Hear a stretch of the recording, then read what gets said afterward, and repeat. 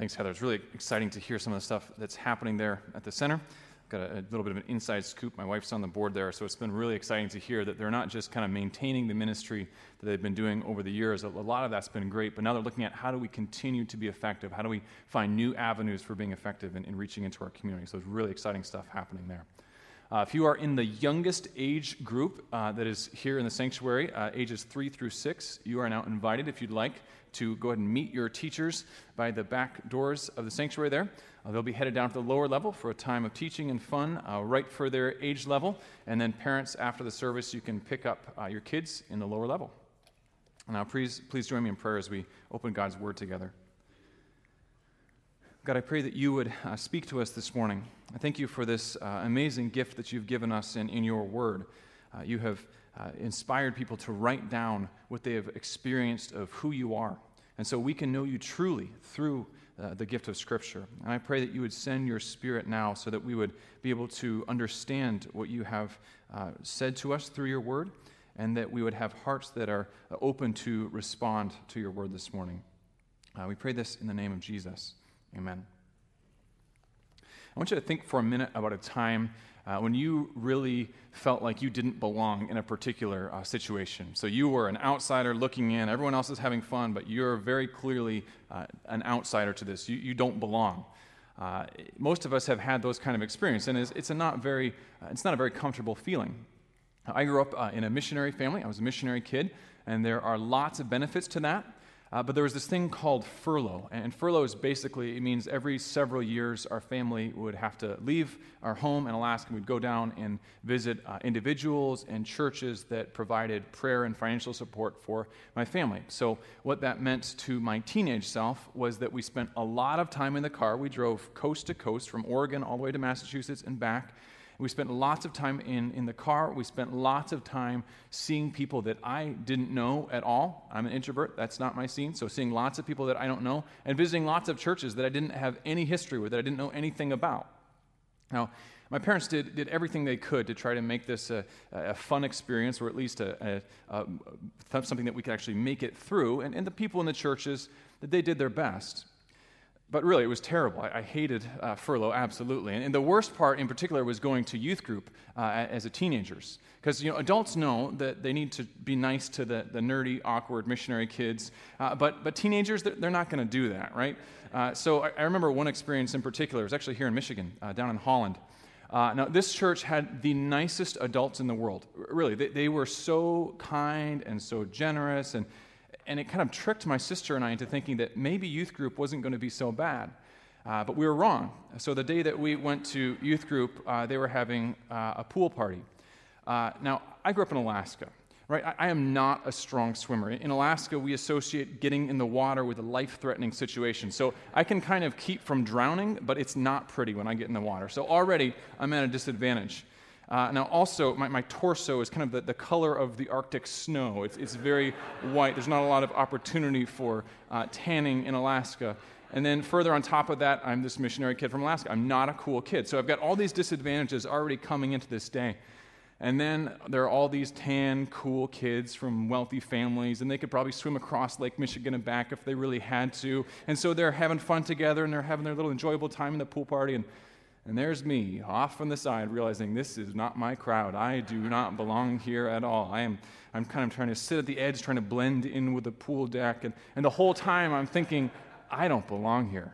I don't belong here at all. I am absolutely an outsider to this.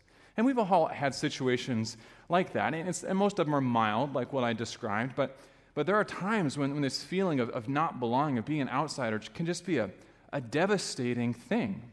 See, humans have this need to belong. We have this innate sense within us that we need to belong. It's right up there with the most basic human needs that we have. And so to feel like we are outsiders can be a really devastating thing. It can be a hard place to be. Well, the text that we're going to look at today is written to a people group who didn't belong. That's their history. It's a text that highlights the transformation that has happened for those who are followers of Jesus. We have gone from being outsiders to being people who belong. Now, last week we saw kind of the first step in what Paul is talking about here. We saw the transformation of the gospel in terms of going from death to life. So he said, you were dead in your sins, but you have been made alive in Jesus. So this amazing transformation from death to life. And here that more individual focus comes to a more corporate focus. You were outsiders, but now you belong. So let's look at the text today. Grab a Bible and turn to Ephesians 2:11 and 22. Grab a pew Bible if you want.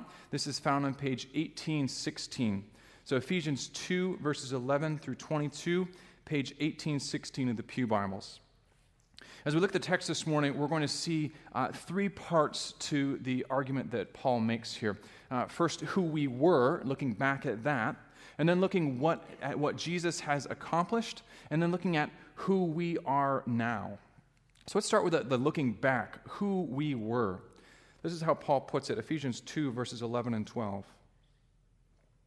Therefore, remember that formerly you who are Gentiles by birth and called uncircumcised by those who call themselves the circumcision, which is done in the body by human hands, remember that at that time you were separate from Christ, excluded from citizenship in Israel, and foreigners to the covenants of the promise, without hope and without God in the world. Now we need to recognize right away that this is spoken from a very Jewish perspective. So the Greeks and the Romans of this day would not have described themselves in these terms as Gentiles. So to talk about Jews and Gentiles, to talk about circumcised and uncircumcised, these are very Jewish categories of thought. So Paul, the one who's writing this letter, this early church leader, is using these Jewish categories because he is a Jew, and this is how he looks at the world. Now, some of this stuff is a little bit technical, and if you don't have a church background, this can be a little bit difficult to understand exactly what he's talking about here. There's a whole ton of background that goes into this. I'm not going to spend a ton of time on that, but we'll speak just enough so that we can kind of get a sense of what's happening here. So what is he saying to these readers? These are non-Jews that he's writing to, and they need to understand something about their history, about who they were. And he highlights the outsider status of these non-Jews in 5 different ways. He just stacks them together there in verse 12. Look back at verse 12. He says initially, you were separate from Christ. Now, when we hear the word Christ, we immediately think Jesus, right? And that's good. Jesus Christ. We think of it sometimes in terms of like first name Jesus, last name Christ. Christ is actually a title. It means a king, the anointed one, or the Messiah. And that's the point here. It's pointing back to this hope that the Jewish people had, that God had made a promise that he would send this king, and this king would rescue God's people. So when he says you are separate from Christ, it means you are separate from this hope of the Messiah, the hope of having a king who will come and rescue you. Being outside of Christ means being outside of that hope. He goes on, you were excluded from citizenship in Israel. Now, Israel was God's chosen people. And if you've read the Old Testament, you've got a sense of what that means. This past year, we've been taking this Read Scripture challenge as a church, and hopefully you've read through all the way through the Old Testament. You have a picture of what that looks like. See, God's plan has always been to bless the entire world, but he started off by doing that through a particular family. So he chose this man named Abraham, and he spoke blessings to Abraham and his family. The intention was always to go through all nations, but starting with this particular people. So that means that God's blessings were mediated through the Jews. So for the purposes here, being outside of the Jewish people meant that you were outside of God's blessings. He goes on, you were foreigners to the covenants of the promise. And again, this is pointing back to all this history that God has with his people through the Old Testament. God made amazing promises to them to show love, to show compassion, to bless them. And he made covenants with his people along the way. There was a promise for being in community with them, being in a relationship with them, to show them love and blessing and kindness. If you were outside of Israel, you were outside of those promises, outside of those covenants. It says further, you were without hope. So he's being increasingly blunt here. The hope of God's people always rests on God's action. And if you're not part of God's people, then you don't have any hope, only wishful thinking. And then finally, you were without God. Now, this is what it comes down to. This is the starting point for every one of us. We're living outside of a relationship with the true God. And all of these things together are painting a picture that we need to remember. You were outsiders. The people that Paul was writing to, they're not part of the Jewish people originally. They were outsiders to all of these blessings, all of these promises, all of this hope. And the same is true of us. This is our starting point. We were outsiders. If there's no Jesus, all of those promises are not for us. We are outside of them completely.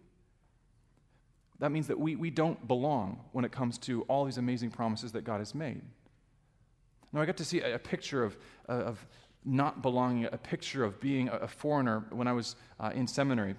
We were living in the Chicago area, and I got connected in with this Burmese refugee family through World Relief.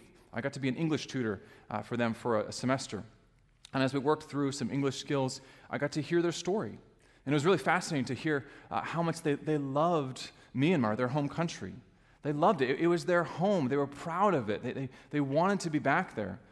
One day they showed me this video that it must have been produced by the kind of tourist industry or something in Myanmar. And it was showing all these different fascinating cultural elements of their home country. And they kept pausing the video and explaining, because it wasn't English, so I didn't understand anything that was being said. I could just see all the different parts of the culture and the natural geography and stuff that I got to see a picture of. And they kept pausing it to explain more, and they were so excited about it. But if you know anything about Myanmar, you'll know that political unrest has been just devastating there. In fact, it's just been in the news over the past week.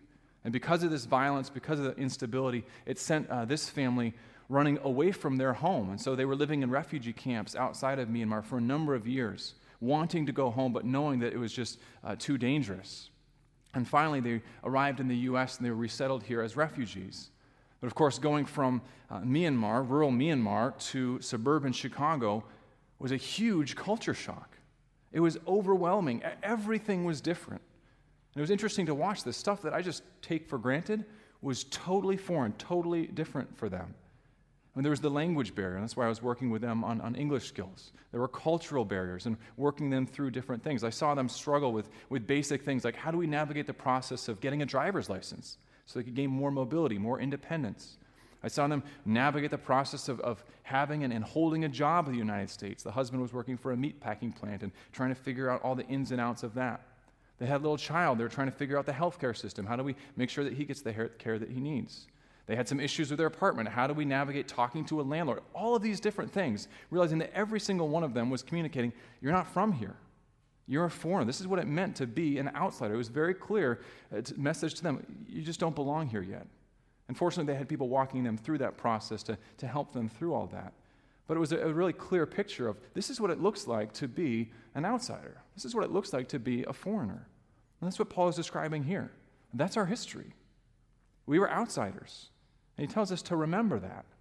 And a big part of why we need to remember that is to highlight how amazing it is that Jesus has done for us what he has. Verse 13, but now, in Christ Jesus, you who once were far away have been brought near by the blood of Christ.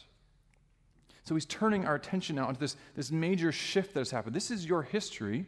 You were outsiders, but now this is what has happened in Jesus. You were far away. You have been brought near. And now he's going to focus his attention in on what Jesus has accomplished. So that's what we turn to next. Look at verses 14 and 15.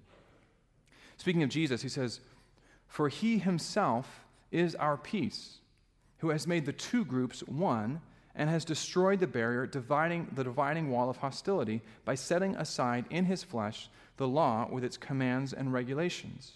His purpose was to create in himself one new humanity out of the two, thus making peace. Peace is the big word over this whole middle section of what Jesus has accomplished. We see in verse 14, Jesus is our peace. In verse 15, Jesus made peace. In a minute, we're going to look at verse 17. Jesus preached peace to those who were far. He preached peace to those who were near. So the big thing that Jesus has done is that he has made peace for us. And this peace first is spoken of in terms of the relationship between Jews and non-Jews. This is what he'd been talking about in verses 11 and 12, what we were outside of. So Paul's saying that what Jesus did, part of what Jesus did in bringing peace is to remove the divide between the Jewish people, God's people, and those who are outside of God's people. So there's this dividing wall, he calls it a barrier, that created hostility between Jews and non-Jews. That barrier is further defined in verse 15 as the law. Now again, some of this is going to be a little bit technical, so stay with me here. One thing we need to understand here as we talk about the law is that the law is good. It is God's law, after all. It's the revelation of who God is. It defines what is right and what is wrong in the eyes of God, and it establishes the identity of God's people. But what had happened over time is that the law became a point of hostility. And so it became a dividing wall, a barrier that fueled further hostility between Jews and non-Jews.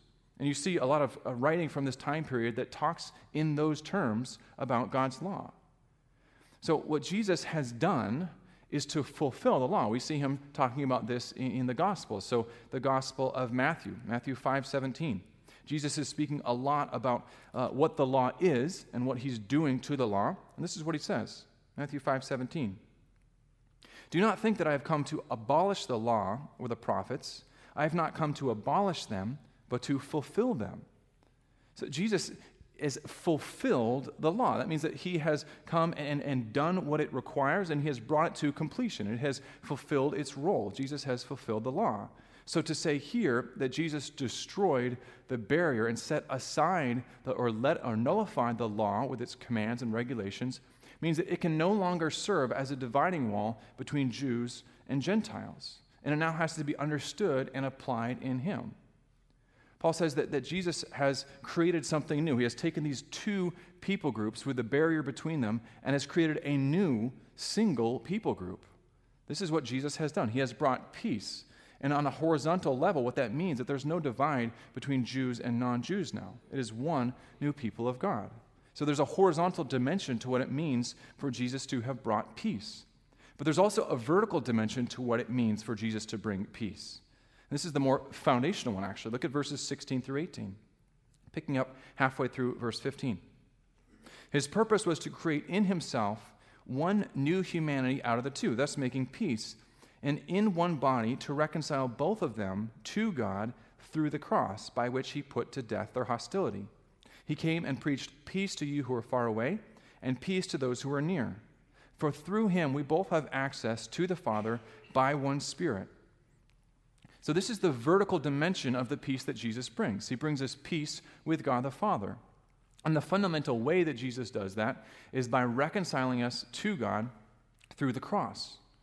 Our rebellion against God, our turning away from him, has another kind of hostility between us, all humans, and God. There's a hostility there. We set ourselves up as God's enemies.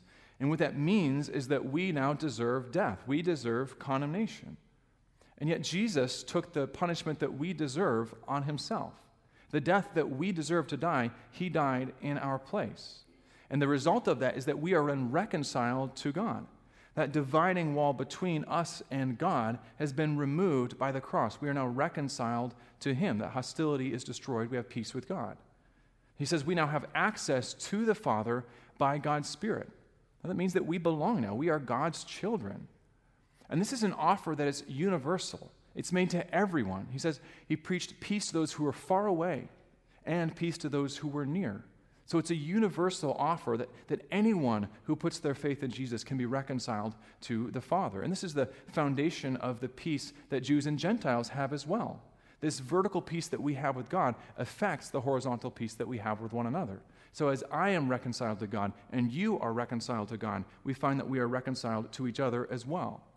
This is what Jesus has done. He has come and made peace. And this sets us up to understand who we are now. So we've seen who we were. We were outsiders. We've seen what Jesus has accomplished. He made peace. And now we see what is true of us now. Who are we now? Here's the result of all this. Verse 19. Consequently, you are no longer foreigners and strangers, but fellow citizens with God's people, and also members of his household. Now, in this last section here, we're going to see three different metaphors that describe what it means for us to belong now in Jesus. And the first one is citizenship. We are not foreigners and strangers. We are now fellow citizens with God's people. Now, there's, of course, been much talk about immigration and refugees in the United States and really around the world over the past few years. And this gives us a way of understanding what Paul is talking about here. So when we see displaced people from conflict-ravaged regions, like my Burmese refugee friends I mentioned earlier, we get a sense of what it looks like to be foreigners and strangers. We know what it looks like to have refugees, exiles, undocumented immigrants. And some of us have come from families where our parents, our grandparents, our great-grandparents were immigrants. It's the history of our church right here. Immigrants from Sweden came over to the United States to get away from persecution in Sweden. A bunch of them made it to the Midwest. Some of them made it to Ludington here. And 140 years ago, they started this church on the other side of town. And as they navigated a new country and tried to figure out what it meant to live here in this new country as outsiders, they had comfort to gather in worship services to hear God's word in Swedish. And they would sing the old Swedish hymns. For the first 50 years of our church's existence, services were held in Swedish. Now, over time, these immigrants came to feel more and more at home in the U.S. They became citizens. They became citizens of the U.S. And now, some of you who are actually direct descendants of them feel very much at home here. You belong here. So it's going from an immigrant to someone who is a full citizen. You feel like you belong now. That's the kind of transformation that Jesus brings to us. We were outsiders, but we've been made citizens. We're not foreigners or exiles or undocumented immigrants. We belong. Jesus himself provides our papers. So we are citizens. That's the first way he talks about what it means for us to belong. The second metaphor is in that same verse, in verse 19. We're part of the family. He says we are part of God's household, members of God's household. And that takes this citizenship language and it makes it more personal. So it's not just that you got your citizenship papers in Jesus, as important as that is, but it's now that you are sons and daughters of God in him. You have a new father. You've been adopted into this family. You belong now to God's family. You are sons and daughters of the King.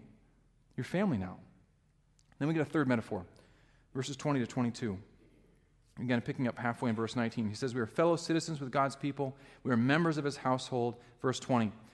Built on the foundation of the apostles and prophets, with Christ Jesus himself as the chief cornerstone. In him, the whole building is joined together and rises to become a holy temple in the Lord.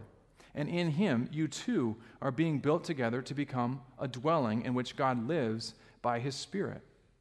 So this third metaphor that he gives us of what it means to belong is that we're built into a temple. And we're a house for God's own residence. We're built into a building to the glory of God, a place where God himself dwells. And the foundation of this building that's being built up is the apostles and the prophets. So they're the ones who pass on the message of Jesus. They wrote it down so that we can read it and know who God is, to know what Jesus has done for us. And that the foundation is that message. But the cornerstone, the most important piece, is Jesus himself. He is the one who sets the course for what the whole building is going to look like. The whole building holds together in him. He's the most important part, the vital piece that keeps everything together. So 3 different metaphors that are building this point that we belong. We are true citizens. We are members of God's family. We are a holy temple. So 3 ways of emphasizing the same thing. We belong. What we have to understand here is that this is our story. This is the story of you and I. We were outsiders. But now we belong because of what Jesus has done for us. This is crucial because belonging is such an important part of what it means to be a human and to thrive as a human. I came across a study on belonging. I was surprised to see just how important this was. So this professor at Stanford was working with students to see how big of an impact this made if they felt like they belonged. So they took these freshman students through what they called belonging intervention. I thought that was hilarious. Belonging intervention. So it's this simple thing. They sat them down in a room, and they for 45 minutes, they gave them this very basic set of messages. And the message was this: you are not alone. You belong, and it gets better. There's lots of stress coming into college, lots of unknowns as you're entering into this new community, and so they gave them these 3 tools. You are not alone, you belong, and it gets better. So what happened?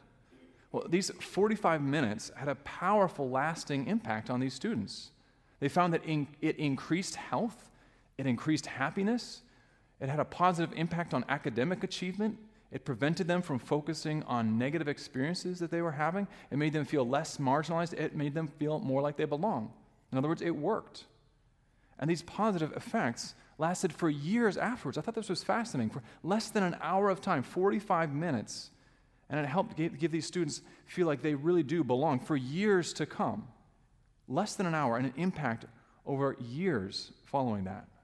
And what's fascinating to me is is that this is right in line with what Paul is talking about. He's reminding us, no, you belong. You have a story of who you are, and it's a fantastic story. It's a true story. You were outsiders, yes, that's true, but now you belong in Jesus. So you are not alone. You have Jesus with you. God lives inside of you by his Spirit. You are not alone. He's always with you.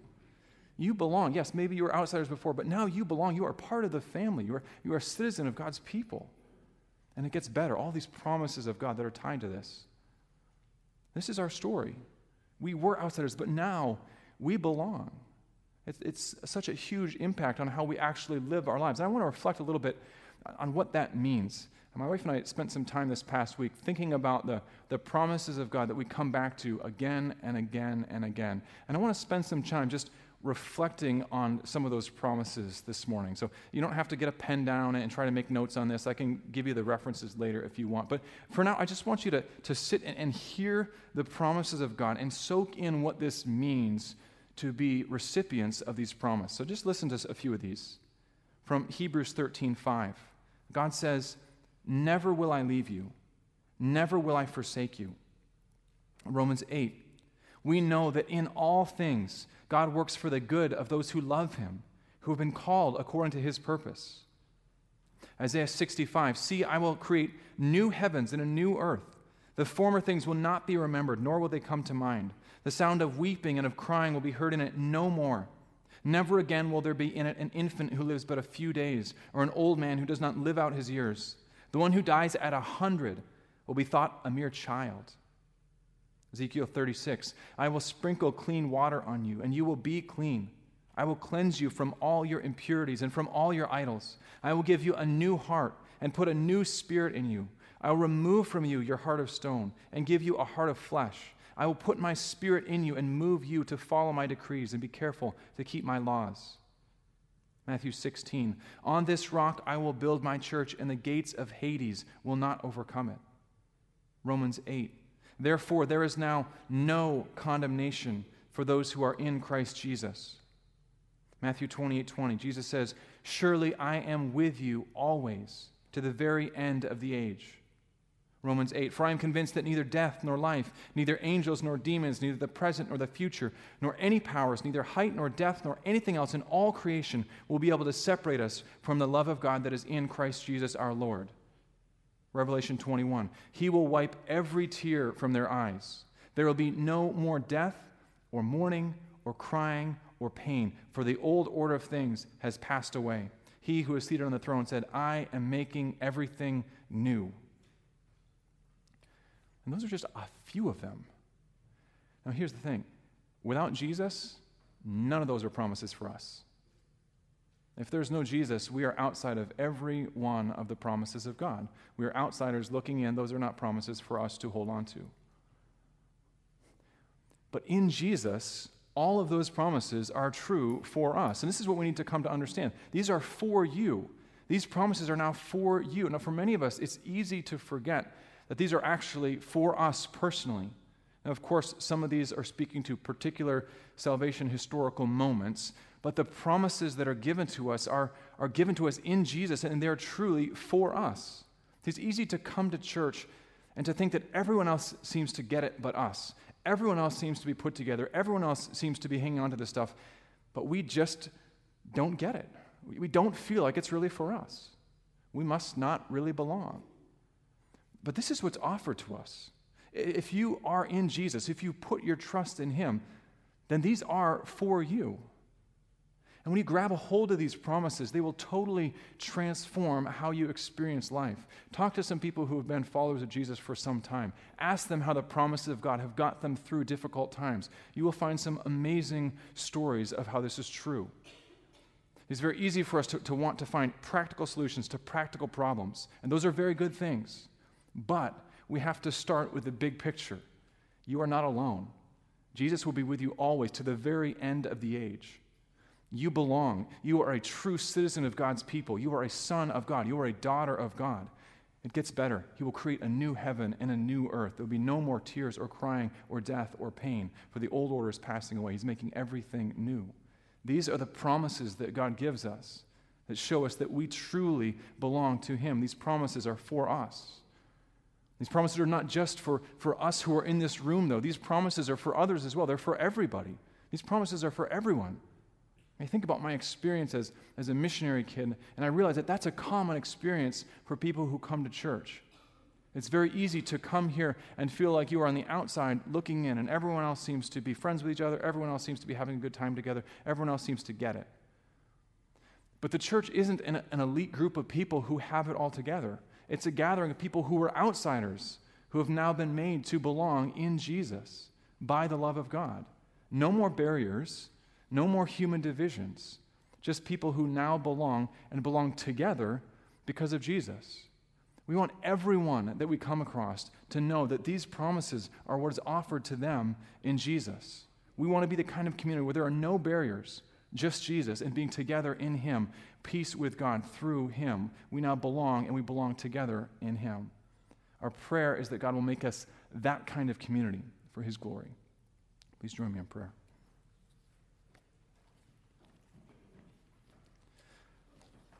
God, I thank you that you are a God who knows us intimately. You know every part of who we are. You know every struggle that we have had. You know every struggle that we don't even know is coming in the coming weeks and months. I pray that you would give us a deep sense of what it means to be your children, and that knowing who we are in you will give us the strength to live every day as your sons and as your daughters. We pray this in the name of Jesus. Amen.